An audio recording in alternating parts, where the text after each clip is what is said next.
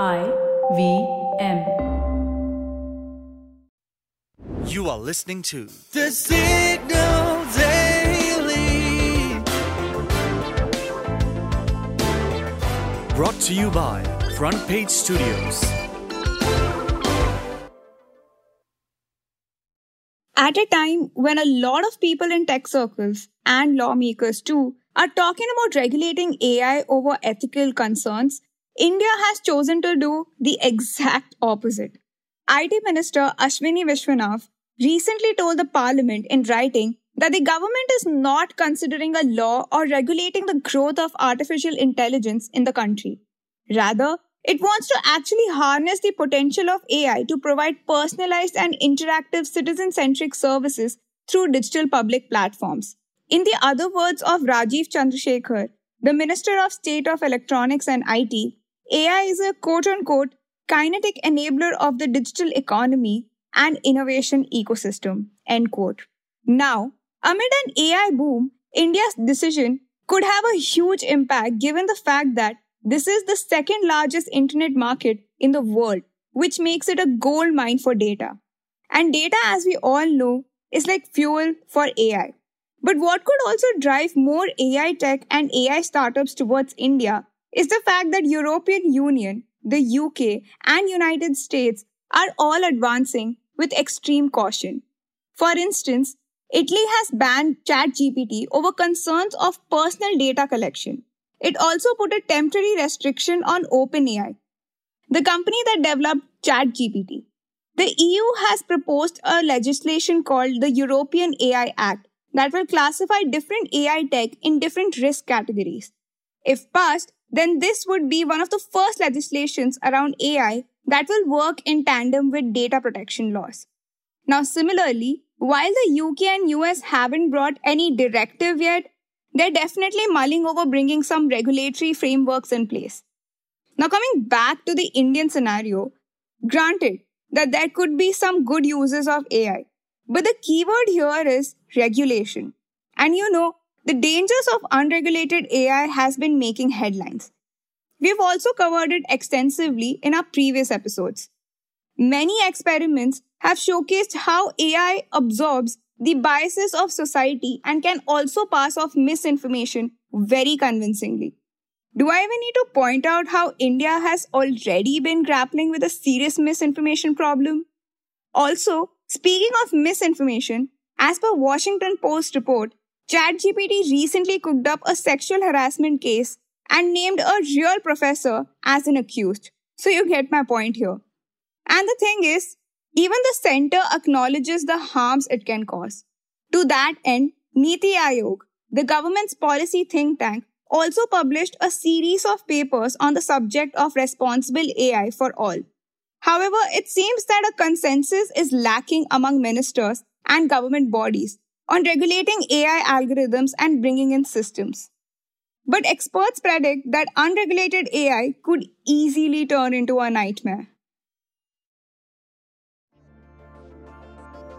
For the next few minutes, you're going to know a little more than you did yesterday from the world of technology, business, policy, and anything that leaves you with food for thought. Hello, I am Manaswini, and this is the Deep Dive for 7th April 2023.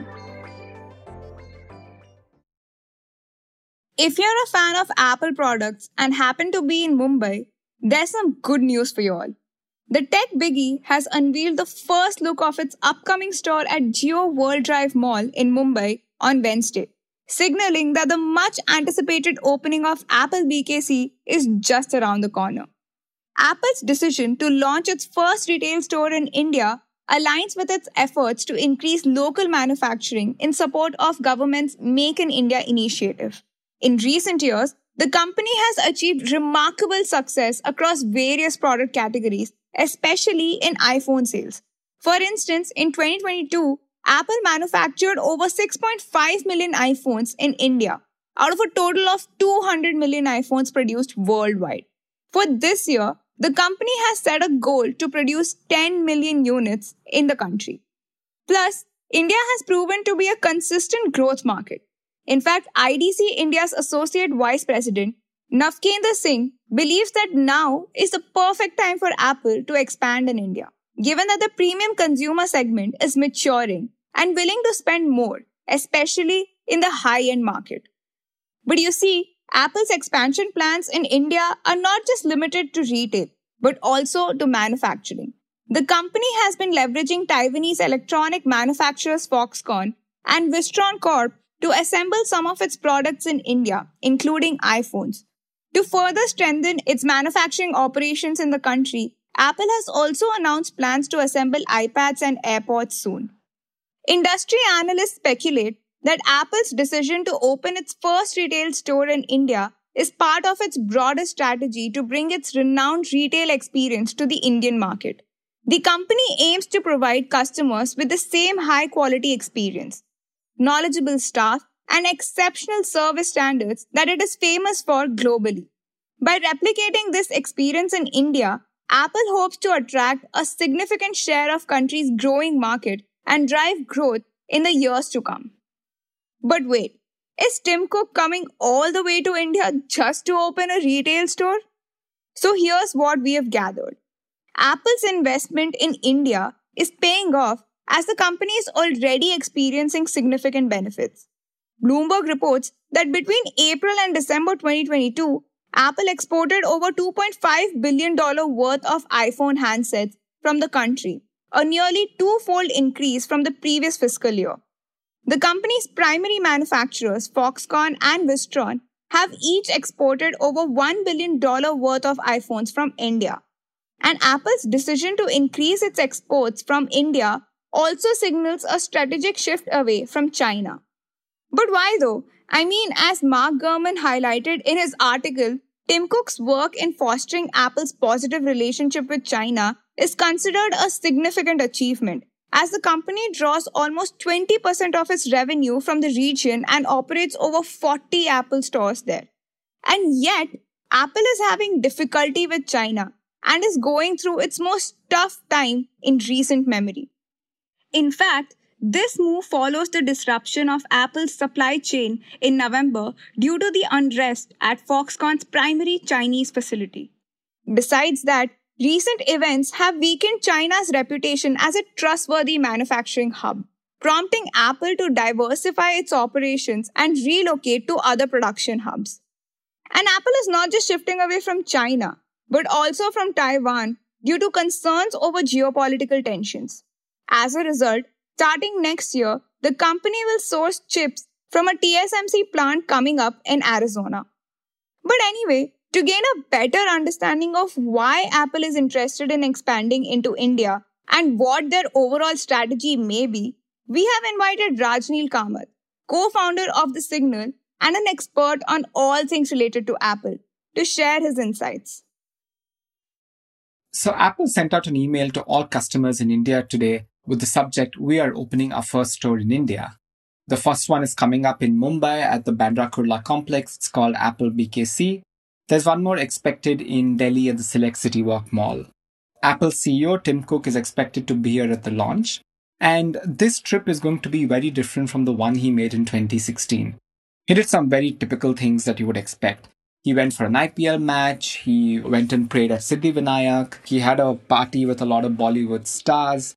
And even though he met Prime Minister Modi back then, it was a little bit like the cold shoulder he'd received because Apple was not yet committing to manufacture in India and the Make in India campaign had just launched. Now things have changed. It's almost 7 years. There have been significant shifts in geopolitics. There's been COVID. And Tim Cook needs India now. He needs India to be a new base for manufacturing. He needs it to be a new hub for exports for the iPhones across the world. And more than anything, he needs to ensure that he is hedging his bets, deleveraging from China, and setting up a more diverse global supply chain for the company. Apple has a lot riding on this, and they have faced challenges in the past with manufacturing in India. But this is for Tim Cook to win. He's known to be a diplomat. He's someone who deftly manages very complex situations. And all eyes are going to be on his visit to India because we need to know what else is in store. At the same time, we need to now keep a watch on WWDC, which is the Worldwide Developers Conference that Apple has every year. It's happening in June because while Apple is selling a lot of their devices in India, their software is still not localized the way Google has done or some of the other companies have done. So there's going to be a lot of eyes to see what iOS 17 has in store for the country as well.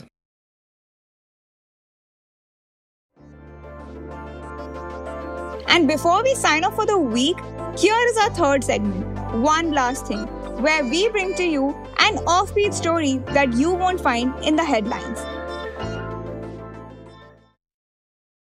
Long before Korean boy bands hogged the spotlight, it was the Puerto Rico boy band, Menudo, that was stealing hearts. If you're not too familiar with the band, you surely know Ricky Martin, right? Well, he was one of the legendary bandmates of this iconic band of the 80s. It practically launched his career before he went solo. But now to some good news. Menudo is being resurrected with a new twist. After disbanding about 12 years ago, Menudo Productions have taken over their rights and since then have been trying to find the next best thing. To make it happen, the production house teamed up with none other than the TV personality Mario Lopez. Together, they scoured Miami for talented bilingual boys between 10 to 15 years old. And after intense auditions, they found the final 5. These boys wowed everyone with their incredible dance moves during their introductions. They are determined to bring a fresh style to the new Menudo and recently released their new single, Mi Amore, on Good Morning America. It's like Menudo's spirit has been passed down to a whole new generation. Are you ready for more?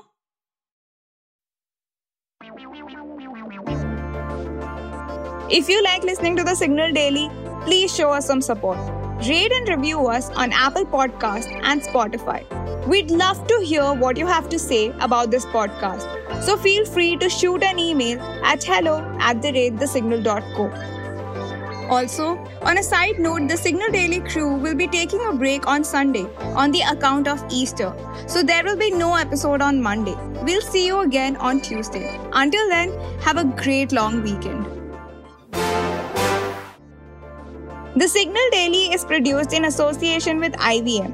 The episode was written, researched and produced by Shorbury, Akshaya and me, Manaswini. Edited by Dinesh Narayanan. Mastered and mixed by Manas and Nirvan. You can catch this podcast every morning on Spotify, Apple, Amazon Prime Music, Google Podcasts, or wherever you listen to your podcast. We are thesignal.co on Instagram, LinkedIn, and Twitter.